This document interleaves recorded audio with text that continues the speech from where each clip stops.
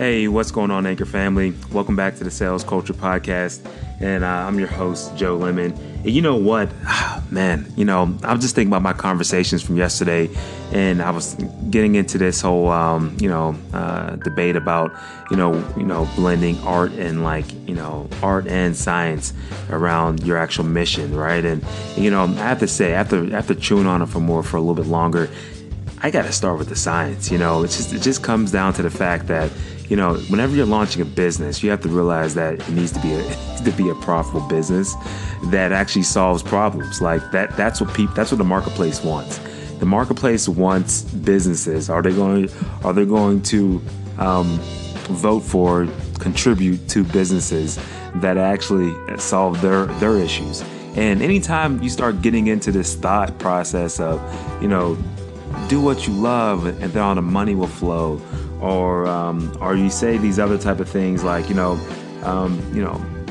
just follow your passion and everything else.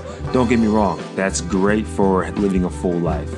I agree with that. I 100% agree with the fact that people should be out serving and volunteering of their time to really address other people's needs. Just selfless acts of love, just getting out there, doing what you ought to be doing just to help others, making life bigger than yourself. I 100% stand for that. However, when it comes to building a business, right? If the goal is to have a successful business, you need to be able to, line up how it's going to be profitable and make it not about yourself. Because those type of movements of do what you love and all the money will flow, that's selfish. It's just selfish talk. Let's just be honest about it, especially from the sales standpoint, right? If, let's just say I'm into modern architecture, right? But everybody around me in my market, they want vintage things from like the 13th century or something, right? Because I'm passionate about modern architecture, they're not buying it.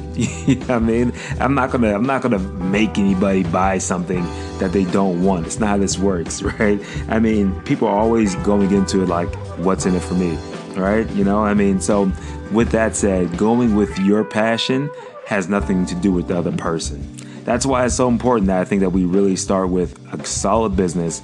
You start with the science. You start with a business idea that's going to be profitable, something that you can scale, hopefully, something that you can operate without you having to have your hands on it, unless you want to be a solopreneur your whole life, and that's totally fine too. That's how you want to do it. There is no right and wrong to it, but if it's a business, it needs to be profitable for it to be alive. And if you're going to make profit, you got to have customers, right?